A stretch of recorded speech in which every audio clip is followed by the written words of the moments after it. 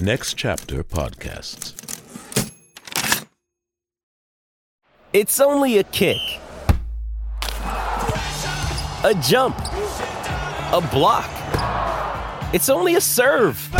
It's only a tackle, a run. It's only for the fans. After all, it's only pressure. You got this. Adidas. Another day is here, and you're ready for it. What to wear? Check. Breakfast, lunch, and dinner? Check. Planning for what's next and how to save for it? That's where Bank of America can help. For your financial to-dos, Bank of America has experts ready to help get you closer to your goals. Get started at one of our local financial centers or 24/7 in our mobile banking app. Find a location near you at bankofamerica.com/talktous. What would you like the power to do? Mobile banking requires downloading the app and is only available for select devices. Message and data rates may apply. Bank of America N.A., member FDIC. Hey folks, it's me, Bridget, back one more time to say thank you so much for following along with Season 1 of Beef. Y'all have really let us know how much you love the show, and that makes it all worth it. But before we kick off more of our bonus content, let me ask you one more time to please rate and review the show wherever you listen to your podcasts. And then go out and tell everybody about it. It really is the best way that we can help make more episodes. Now, let's get into our conversation with Keith Elliot Greenberg. Keith is a New York Times best-selling author and television producer. He's written articles for World Wrestling Entertainment Inc.'s WWE Magazine, Playboy, Men's Journal, HuffPost, Maxim, and The Village Voice. His books include December 8th, 1980, the day John Lennon died, Too Sweet, Inside the Indie Wrestling Revolution, and Follow the Buzzards, Pro Wrestling in the Age of COVID-19. In 2016, he co-authored the third edition of WWE's Encyclopedia of Sports Entertainment, as well as the fourth edition in 2020. He's a regular writer, contributor, and reporter for WWE, and he also co-authored a number of biographies of professional wrestlers, including Freddie Blassie, Ric Flair, and superstar Billy Graham.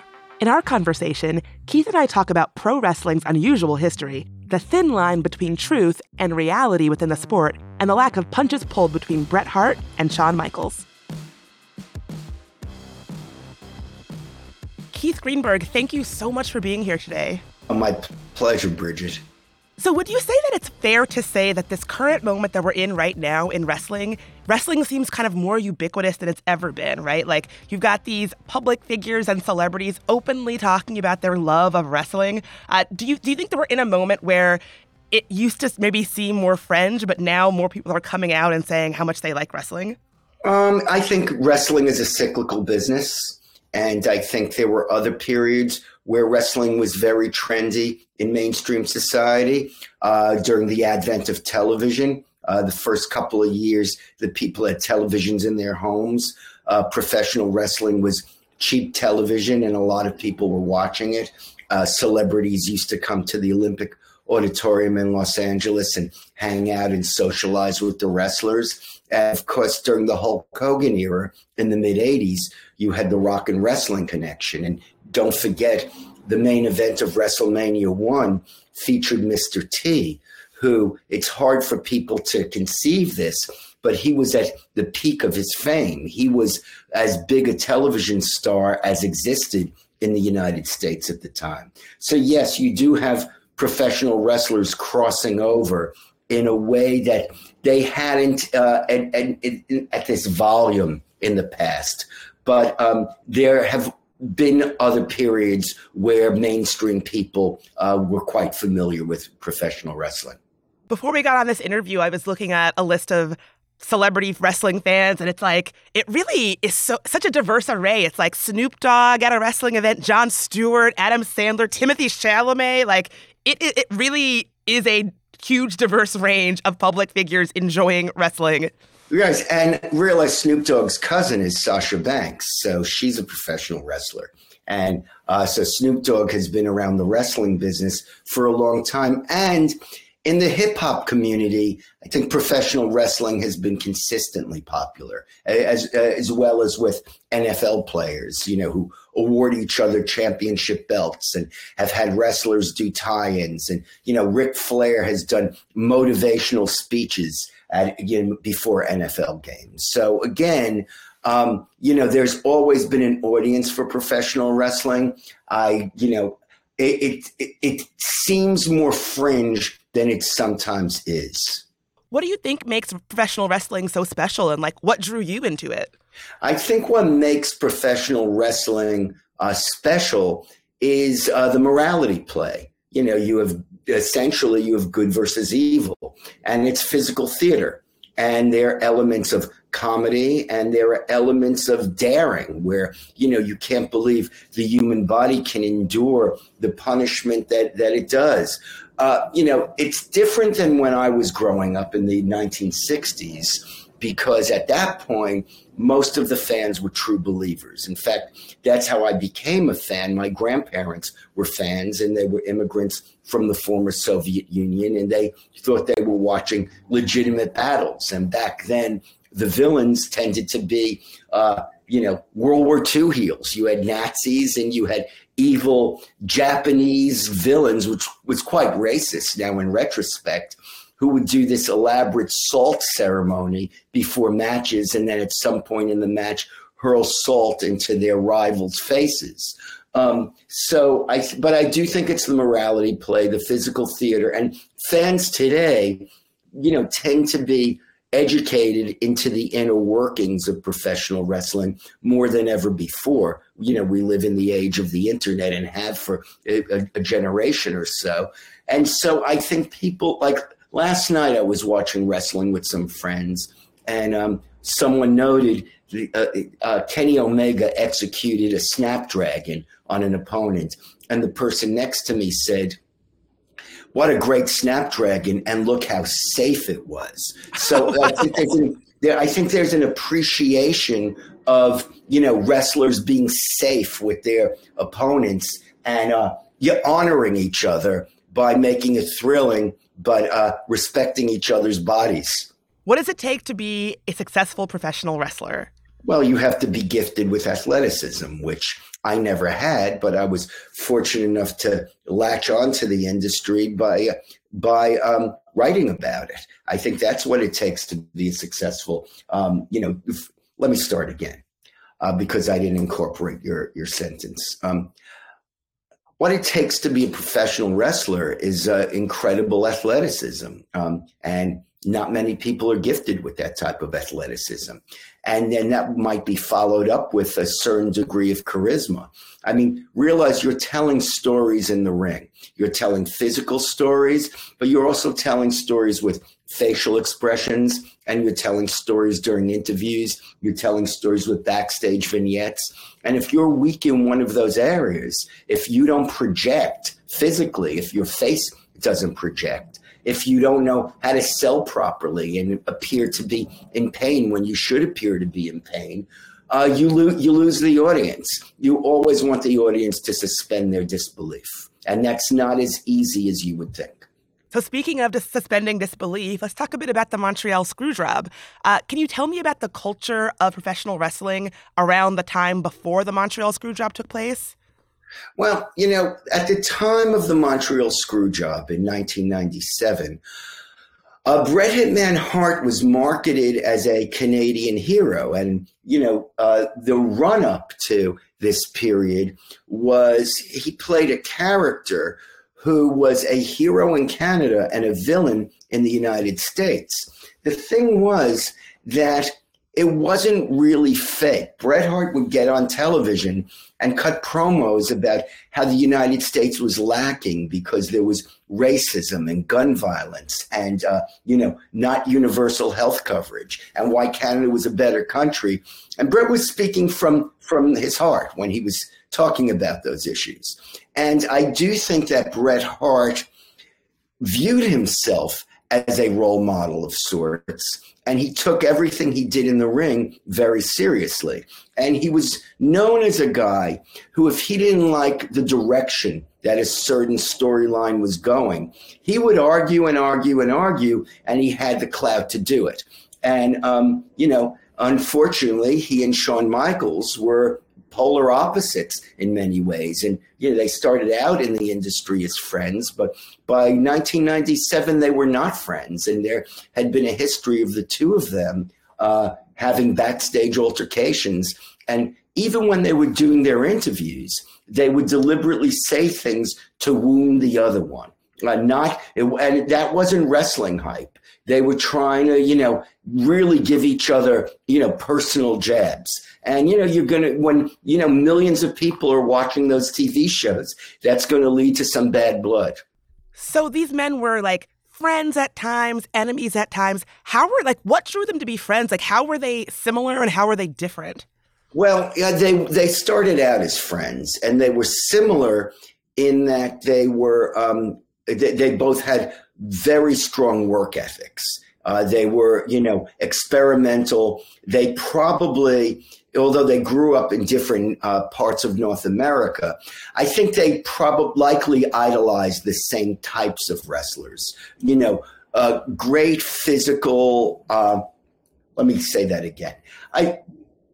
I think Bret Hart and Shawn Michaels, although they grew up in different parts of North America, likely idolized the same types of professional wrestlers, performers who were technical marvels, who could execute moves in the ring that you normally wouldn't see, and could actually elevate the industry to a place where fans now couldn't go back to what they'd seen before. So there was a lot of similarity there. And, both men are Hall of Famers, and both men deserve to be Hall of Famers. And, their contributions are vast. And a lot of the wrestlers today, there's a lot of Bret Hart and Shawn Michaels in what you see executed today. The difference between Bret Hart and Shawn Michaels, besides professional jealousy, and I think there probably was a bit of that on both sides, and some of that is healthy, it turned unhealthy. I think they represented different things at that time. Shawn is a very different type of person now. Shawn is now a trainer for WWE, and is supposedly, from what I've heard, very generous with his time and with his knowledge.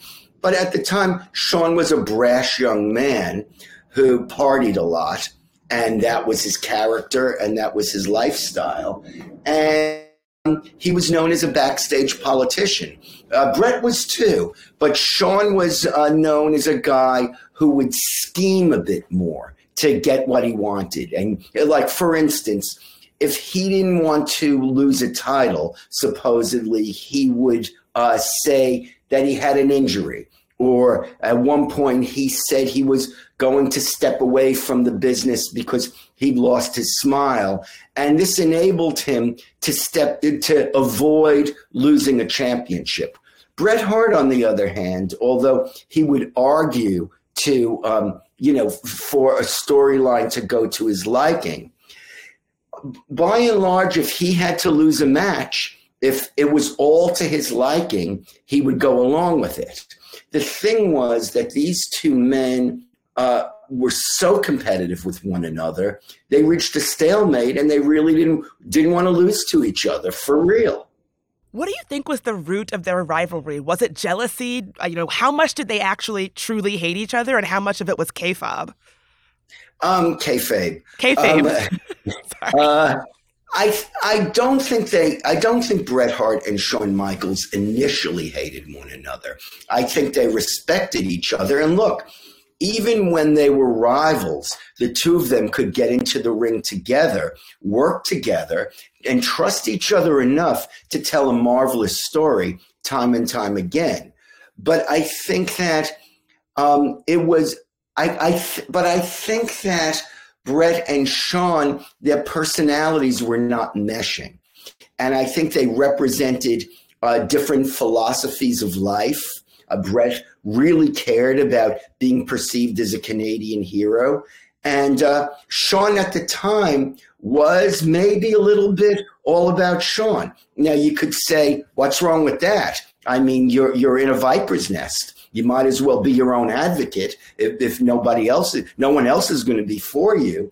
But they seem to be going along divergent paths. And what made the relationship between Bret Hart and Shawn Michaels worse was, back then you didn't have script writers handing you scripts to read interviews. They were doing their own interviews, and they started to say very personal things about each other. And, in front of the fans, on television. And that led to a lot of bad feelings. I think what makes the rivalry between Bret Hart and Shawn Michaels so fascinating is the fact that they were very similar. They were both technical masters in the ring, and they were perfect opponents for one another at that period of time. And so, every match they had was a really good match. Even though they disliked each other outside the ring, they were both professional enough to really turn it on when they had to. And so the notion that in a sport that is predetermined, there was a level of reality that fans were not accustomed to, and that these guys truly disliked each other, and no one knew who was going to double cross the other. I think that's what made this extremely intriguing. It's interesting to me how it ended up being this America versus Canada thing. Like, it almost harkens back to what you were saying about the early days of wrestling, where it would have these sort of, I don't know, storylines that aligned with like geopolitics or, a social feeling. You see, I'm sorry if I could correct you.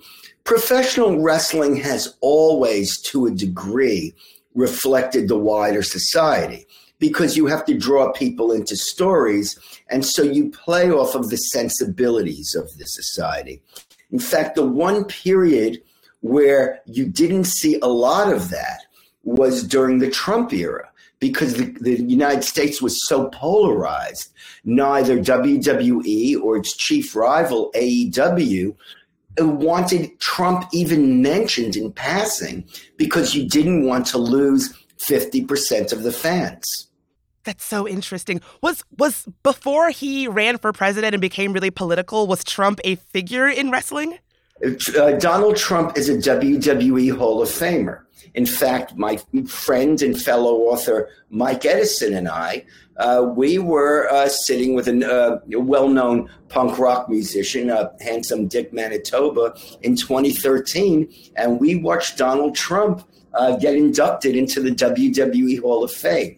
So, sorry, that was my computer. So Donald Trump was, I wouldn't say an integral part of wrestling, but certainly a supporter of squared circle combat. That's so interesting. So to what extent do you think that this rivalry between these two wrestlers was really a rivalry between Bret Hart and WWE owner Vince McMahon?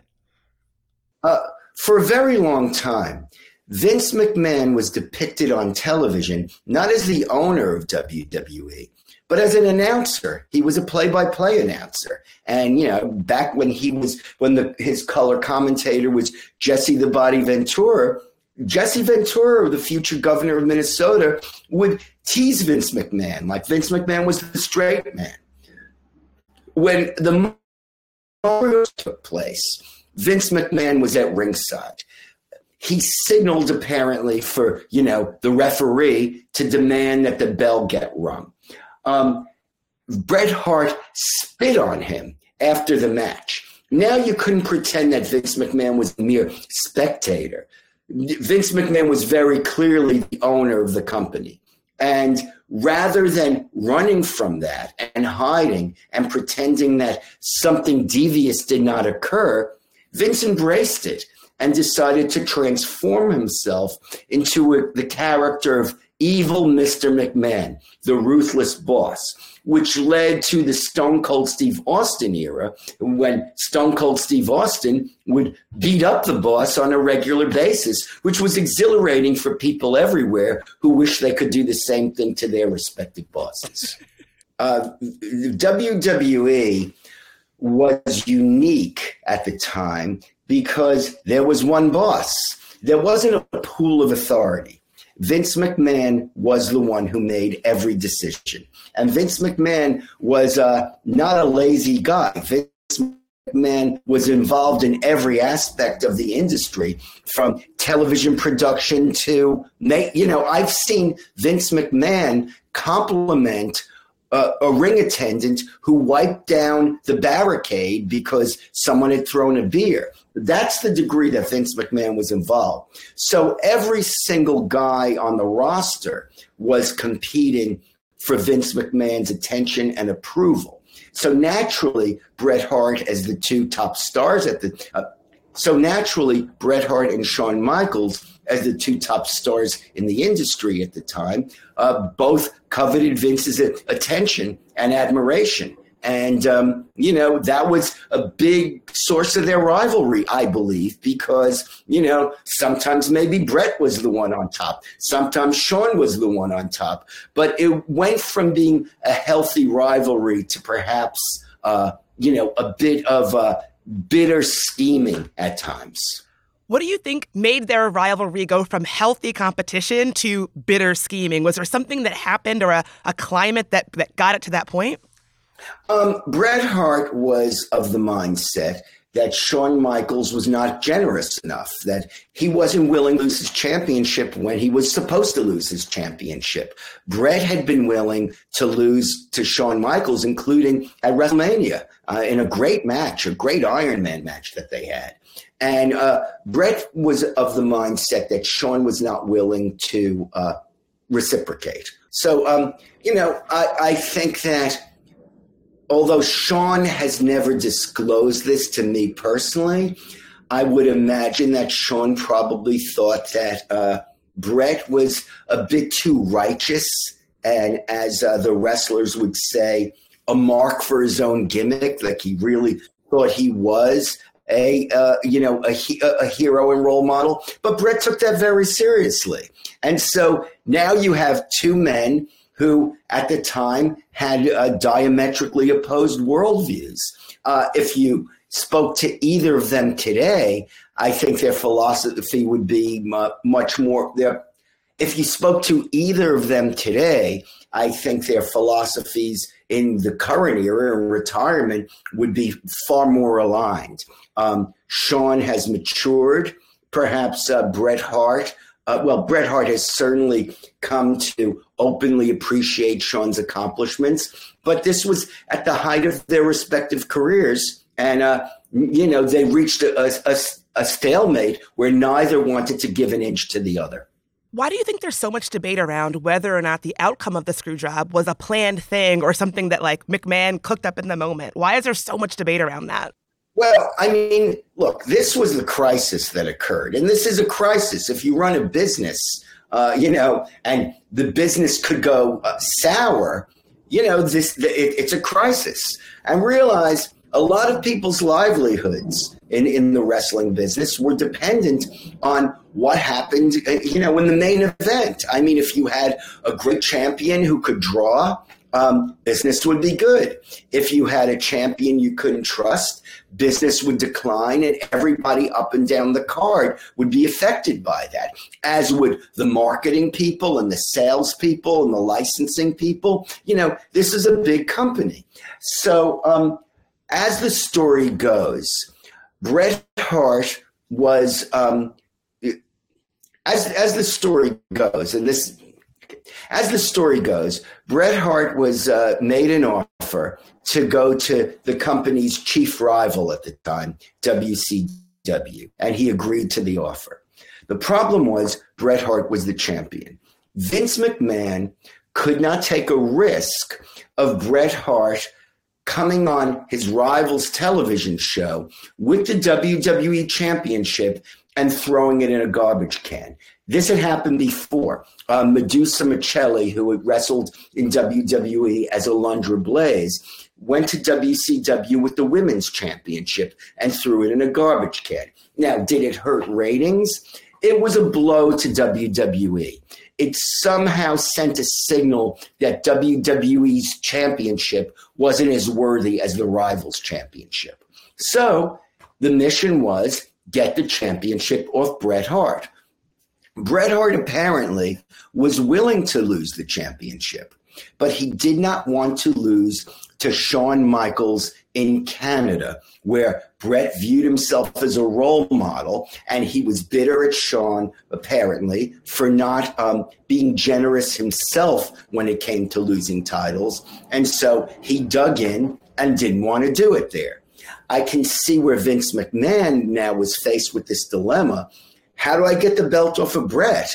I can take a risk that he'll lose it 3 or 4 days later. What if he just absconds with the belt and takes it to the rival? then, our company is diminished. And so Vince McMahon was put in this position where he had to scheme to remove that belt from Bret Hart, whether Bret wanted it removed or not. What do you think the lasting impact of the screw job was on the world of wrestling? The Montreal screw job came about during a period when fans were suddenly clued into the inner workings of the business on the internet. Had it occurred 10 years earlier, I don't think it would have resonated in the same way. But now every single person who watched that show could get online and speculate about it. And every guy backstage, whether they were on Bret's side or on Shawn's side, could reach out to the newsletters and the websites and, give their opinions on it. And so the community of the wrestling community was all involved in the gossip. And to this day, the gossip persists because here we are talking about it now. I mean, it's fascinating. Keith, I have to tell you, you obviously have like a wealth of knowledge about this, but you have such a passion when you speak about wrestling. It's really charming and infectious. Like I could watch you talk about this all day. Thank you very much. I wish I had the same passion about other aspects of my life. I'm Bridget Todd. Thanks for listening to Beef. And remember to stay petty. Who knows how far it'll take you?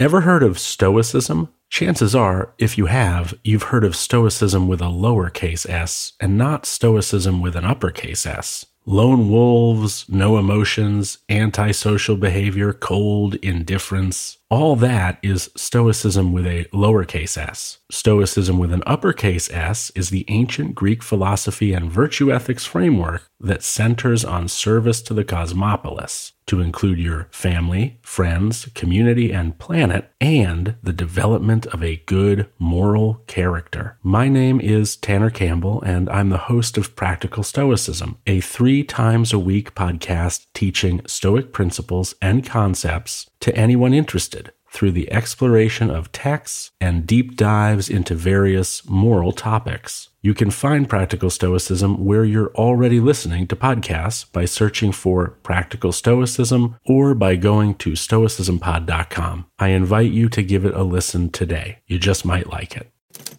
Next Chapter Podcasts.